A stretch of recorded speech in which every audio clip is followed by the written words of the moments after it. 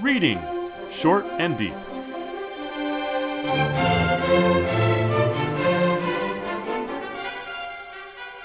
Hi, I'm Jesse. And I'm Eric.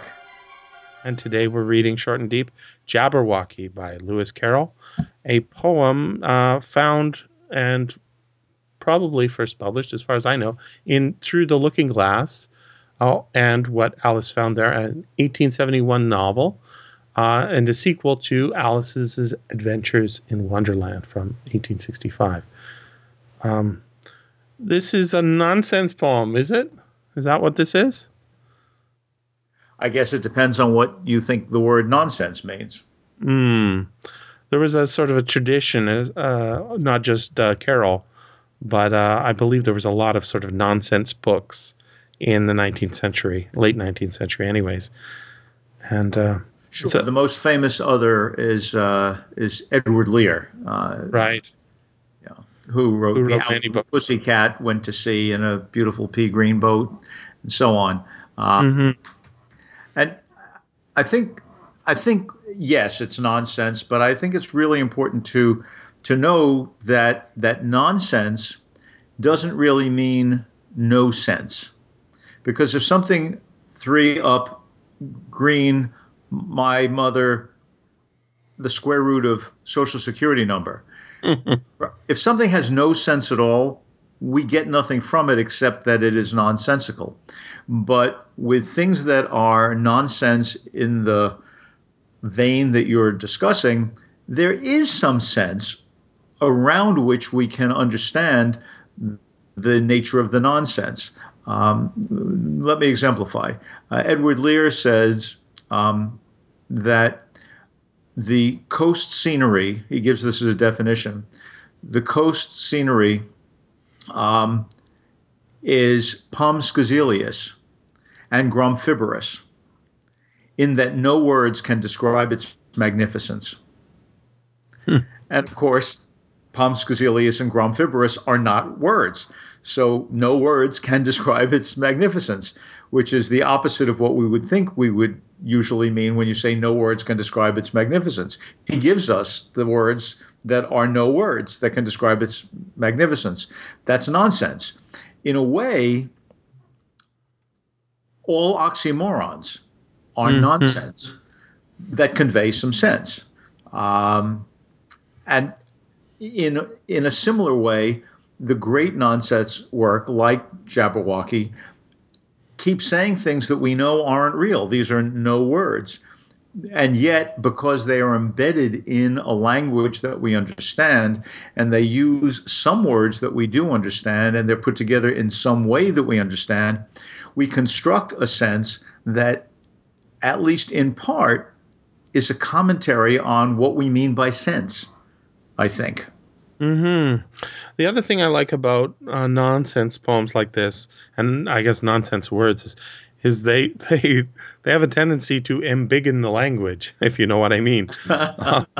Vorpal, I'm sure people use that all the time now. I'm sure there's a few fantasy novels and games that they talk about Vorpal blades, and it has a specific meaning in that book, or right?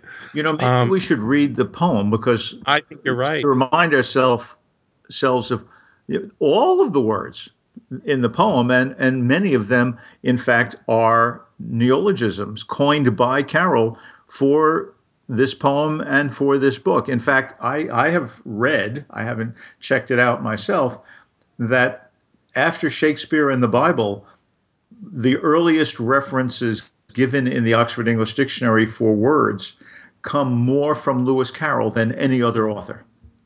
That's an uffish fact. You want to read the poem for us? Okay. We'll suffer through my interpretation here. Jabberwocky by Lewis Carroll. 'Twas brillig, and the slithy toves did gyre and gimble in the wabe. All mimsy were the borogoves, and the mome raths outgrabe. Beware the Jabberwock, my son, the jaws that bite, the claws that catch. Beware the Jubjub bird, and shun the frumious Bandersnatch. He took his vorpal sword in hand, long time the manxome foe he sought. So he rested by the tum-tum tree, and stood a while in thought. And, as in uffish thought he stood, the Jabberwock with eyes of flame came whiffling through the tulgey wood, and burbled as it came. 1, 2, 1, 2, and through the vorpal blade went snicker-snack. He left it dead, and with its head he went galumphing back. And hast thou slain the Jabberwock? Come to my arms, my beamish boy. O frabjous day, Callooh Callay, he chortled in his joy. 'Twas brillig, and the slithy toves did gyre and gimble in the wabe. All mimsy were the borogoves, and the mome raths outgrabe. I did a pretty good job there. It's hard to pronounce a lot of these words. Well, one of the things that I find interesting is that it's a little difficult to know how to pronounce words because English is not a phonographic language. Why do laugh and through end with the same 4 letters? But here's a place where you and I disagree, my friend. I would have said Tulgey, not Tulgey, and I would have said Gyres, not Gyres. And, poor Charles Lutwidge Dodson, the man whose pseudonym is Lewis Carroll, is dead and gone since 1898, not here to tell us. Ah, sigh, but at least he left us this. So what do you think of Jabberwock? I like it. I like it a lot. I mean, I read it as a kid. I'm sure it's so familiar. And I think there's even a Monty Python movie that has a whole sequence, or maybe it is just called Jabberwocky.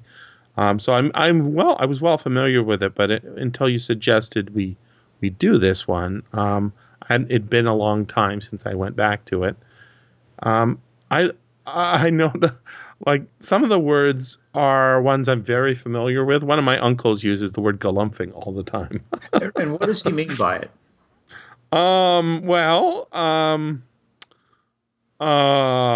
I take it, I don't know what he means, but I take it that he means sort of like stomping,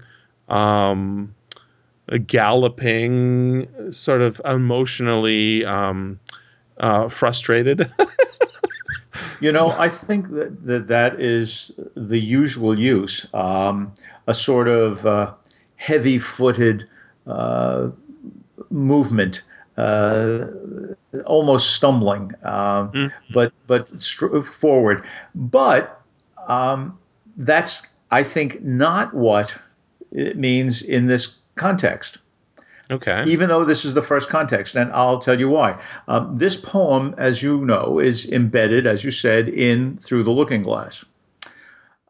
Later, about 60 pages later in Through the Looking Glass, Alice, who has just read this poem, encounters Humpty Dumpty, and she asks him for some help since he says that he knows everything about words. He can make them do whatever he wants. Yeah, you're talking about the Humpty Dumpty, right? Yeah, right, Humpty Dumpty. And she asks him if he could help please explain a poem she has read because it fills her with ideas, but she's not quite sure what. And she starts with he says, go ahead and recite. And she recites the first quatrain of Jabberwocky. And he begins to explain. And he explains that the words are, some of them are what he calls portmanteau words. Now, that word, a portmanteau word, that is the word portmanteau used in that way, is itself a new meaning that Lewis Carroll creates. A portmanteau is one of those big sea chests. People, if you go on a sea voyage in the old days on luxury liners, you might have one of these huge things that opens up to become a closet so that your clothing is actually hanging in this big chest that opens vertically. And that's called a portmanteau, from the French, meaning to carry clothing. Manteau is like a mantle. So a portmanteau is a word that takes two different meanings and closes them up together. And so, in fact, Lewis Carroll gives us a lot of portmanteau words. Well, given the fact that the son has just conquered the Bandersnatch, the Jabberwock, and he comes running back. He left it dead, and with his head, he went galumphing back. And immediately the father, who had just been warning him about the dangers of the wood, the father does not say, "Oh my God, what happened, boy?" He says, "And hast thou slain the Jabberwock? Come to my arms, my beamish boy.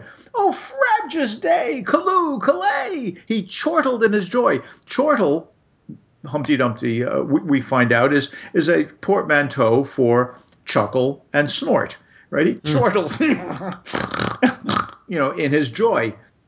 So what's galumphing? It's clearly a portmanteau of gallop and triumph, right? He went galumphing back. So I took a look in the Oxford English Dictionary, and son of a gun, it says originally it's triumphant, but now it is usually the meaning that your uncle gives. That raises a very interesting question.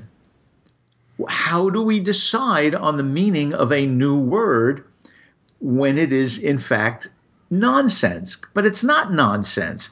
In the context of Jabberwocky, galumphing is a neologism, a brand new word, but it's not without sense because we make sense out of it the way we make sense out of an oxymoron. We make sense out of it. It's galloping triumphantly.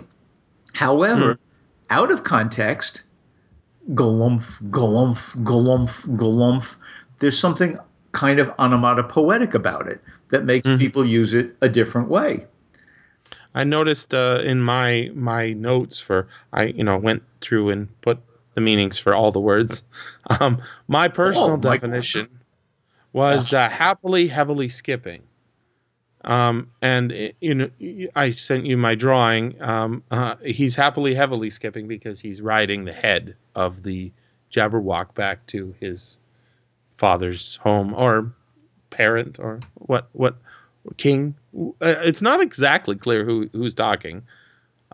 He says, "My son." We assume that that's a child of a parent, but it need not be. Just could be a young person, sure, or even just a lower person. This need not be set on Earth, right?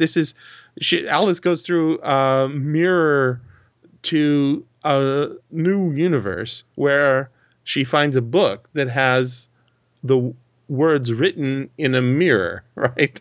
So the only way to read it is to apply a mirror to it, because it's backwards, and she reads his backwards poem in a backwards universe. So what things mean can change. And the other thing about the Humpty Dumpty section where he interprets, and I think it's a wonderful section. He says, "That's enough to begin with," says Humpty Dumpty. "There are plenty of hard words there. Brillig means 4 o'clock in the afternoon, the time when you begin broiling things for dinner." Okay, how does he know that? Well, apparently he knows, right? But well, remember, he has just said that words mean what I want them to. That's exactly right. So he's got all this confidence, right? He knows exactly what slithy means. Well, slithy means lithe and slimy. Sounds reasonable, and right? That's a portmanteau. Right. And what are toves? They are something like badgers, something like lizards, and they are something like corkscrews. Okay. But he also has a great fall. This is my point. And whenever somebody says this is the definition of something, in English, we don't have the rules like they have in France, where these are the official words and these are the official definitions of them. Right? In English, the dictionary follows usage. Right? That's the fun and cool part about English, and I guess some other languages. But I'm particularly fond of English. It will take these words, and I know what a jub-jub bird is in my mind, and you might think you know what a jub-jub bird is in your mind, but it's the use over time that will determine what a jub-jub bird is, rather than some Humpty Dumpty up on an ivory wall telling us. But that's where I have an advantage. As a full professor of English at a prestigious university, I'm the one who gets to decide what the word means. That's what I'm saying, Eric. That's right. And what you're also saying is I'm in for a great fall. That's right. The mome raths outgrabe, yes, but only on Tuesdays, right? I don't know what mome raths are, but I do know that they outgrabe. What's so great about this poem is I was teaching it to some kids, or learning it with some kids, and you don't need to know what the words are to know what kind of word it is, an adjective or a noun, right, or preposition.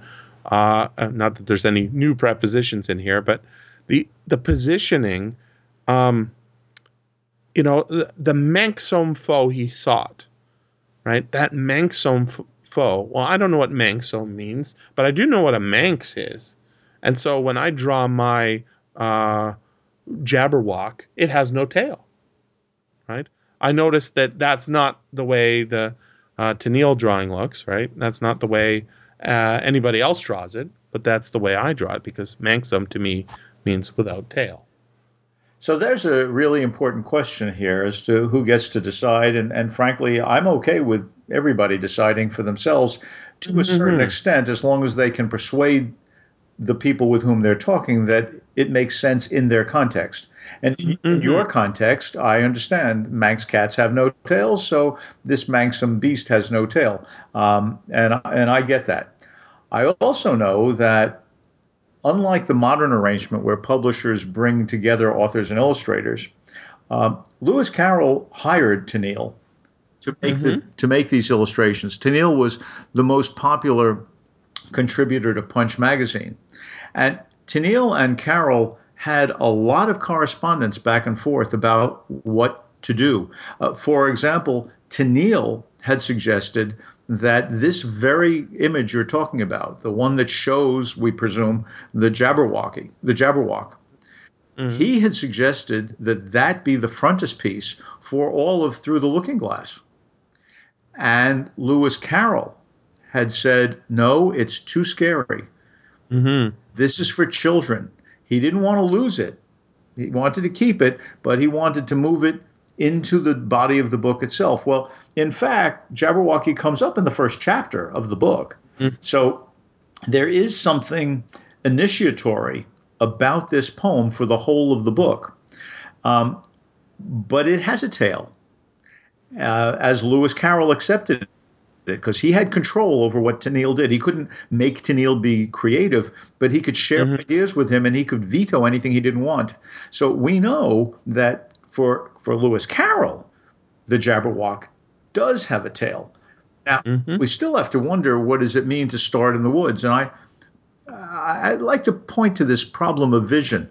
In the book, and maybe this is and maybe this isn't part of the poem. Again, the context, right? It tells us what we mean. It begins, Ikorebaj, Zvat Yitzel Na Wast. What I'm trying to do is read what's written on the page. It's, as you said, Jabberwocky written in mirror language. Interestingly, it's not actually mirror language, because the individual letters are not rotated, right? They are not rotated left-right, so that the J looks like a J. It's not pointing in the wrong direction. The J in Ikalribaj, right? Nonetheless, it gives us the impression of being mirror writing. If you hold this up to a mirror, it won't look good. You won't be able to read it. But it gives us the impression of mirror writing, which is fine. It's like writing dialect by putting apostrophes in front of where G's used to go, smelling good, having a good time. That's not really dialect, just right. And this isn't really a mirror, but the whole book is called Through the Looking Glass. And what Carroll has done is given us a chance to apply visual reversal ourselves. If we don't get it, see, he gives us time to think about it. There's a little illustration following it. Then she puzzled over this for some time, but at last a bright thought struck her. Why, it's a looking glass book, of course. And if I hold it up to a glass, the words will all go the right way again. This was the poem that Alice read. And then follows Jabberwocky, the poem that you read for us, Jesse.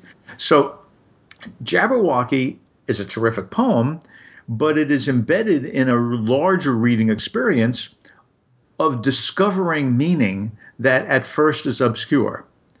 And just as Carol gives the reader a little bit of a chance to guess that it's mirror writing, we got to go all the way from page 18 or 19 to page 80-something to get Humpty Dumpty explaining about portmanteau words. So Lewis Carroll, again, is giving us the chance, we readers, to make the discoveries on our own.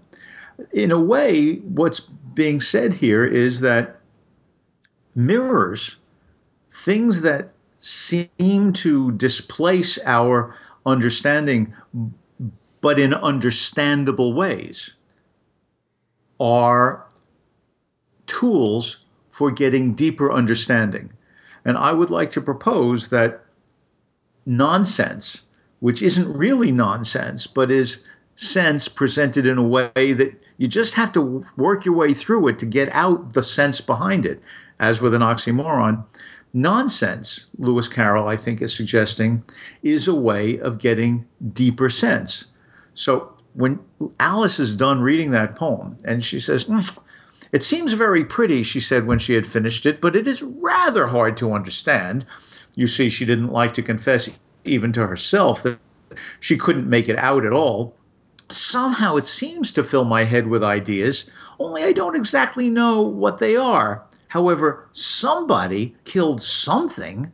That's clear at any rate. So she begins with a kernel of sense and builds out from it, just as I would put it to you that we readers begin by seeing the J in that reversed word Jabberwocky is understandable as a J. We turn it around, and what do we get? We get Jabberwocky, which is still nonsense, right? Because we don't know that word. It doesn't exist before this book. So then we have to read on, and eventually we come to more and more sense. So as we read on, get more sense and go deeper, what's happening? If I may continue, after she says, however, somebody killed something, that's clear at any rate. But oh, thought Alice, suddenly jumping up, if I don't make haste, I shall have to go back through the looking glass. Right? That's her tool for seeing things. I will have to go back through the looking glass before I've seen what the rest of the house is like. Let's have a look at the garden first. Now, Alice jumps up at the very first page of Alice in Wonderland. And she sees a white rabbit running by with a waistcoat and a watch. And he is saying, make haste, make haste. So Alice is again, because this is chapter 1 of Through the Looking Glass, recognizing she's got to hurry if she's going to make sense in a world that's already set up for her. And it has its rules. She's doing it. And when she falls down the rabbit hole, famously, she looks through the keyhole and sees a garden, and she can't get to it. And, we don't have to talk about the first book, Alice in Wonderland, at length, to remember that the garden is her first object of desire. And here in the first chapter of Through the Looking Glass, the garden is her first object of desire. And if you read Genesis, that is the most desirable locale in the world and the one from which we have been evicted, we humans. So what Alice is trying to do quickly, given the insight of the looking glass, is find a way to get to, I quote again, the garden first. Or if you want to give it a mirror image reading, the first garden. How do you get there? You have to show bravery, you risk your life, and then you slay that beast. I think that your insight, Jesse, that the poem does not actually tell us that it's a father and a son. It could be a parent, meaning a mother. It could be, as you said, an authority figure. this could be the church.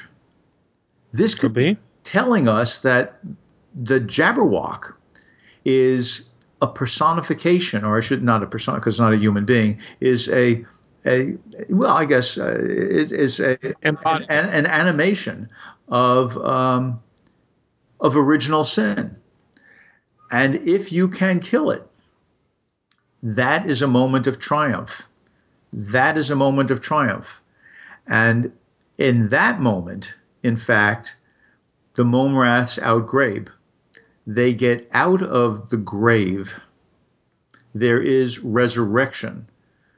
And it's worth remembering, reading this poem now as part of this much larger section, which is itself, I think, a parallel to what's going on in the earlier book.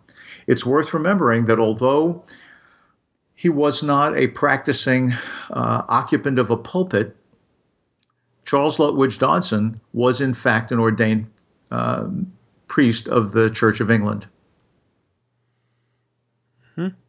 One thing that is striking about the poem that's not in the poem is the title, Jabberwocky, rather than Jabberwock. Jabberwock is how it's described throughout the poem, but the poem itself is just Jabberwocky, and of course it has that opening stanza that's repeated, and it is repeated at the end after the drama has unfolded, as if the first time we read it, we have no idea what's going on, and the last time we read it, now we understand. The Jabberwocky, it's almost like how to do it. In my mind is that 'twas brillig, and the slithy toves did gyre and gimble in the wabe. All mimsy were the borogoves, and the Momraths outgrabe. Now, to me, that didn't mean anything first time I read it, other than, I get a sense of what borogoves might be. I kind of know what gimbles are, and gyres are gyres, depending on how you think about it. But slithy toves, I mean, it sounds like somebody's mispronouncing slimy toes, right? Right. It doesn't sound like something until you've read the whole poem, and then you get that repetition at the end.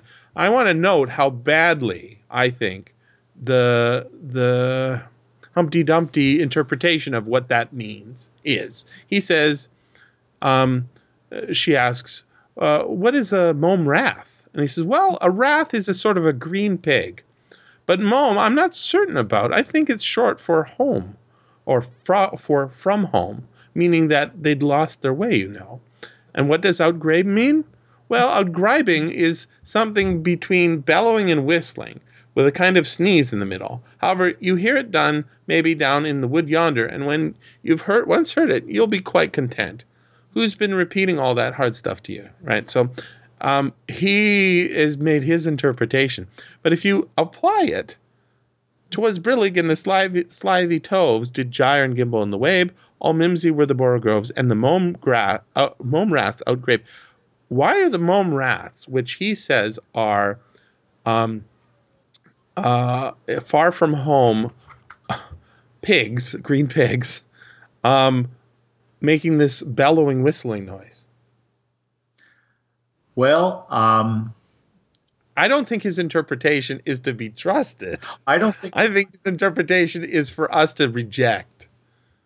Well, that may well be the case. I think the most important thing about the Alice books is that they teach us as readers that we need to keep taking a fresh look at what is before us in order to come to a deeper understanding. And in that sense, I agree with you.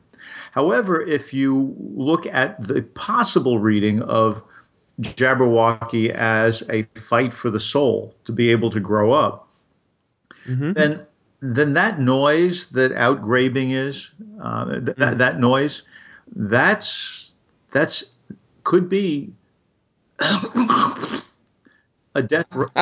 it could be a death rattle. Yeah. And it was brilliant that in the afternoon, in fact, whatever those bad things are, they they'd expired. We didn't understand what it meant at first. But I think that Yeats did when he talked about in the Second Coming things going in the widening gyres. They did gyre and gimble in the wabe. This is a poem that, although it's nonsense, seems to have shown without any doubt in its impact on the very language we speak, according to the dictionary, and on other great writers like Yeats, that there's always more to say.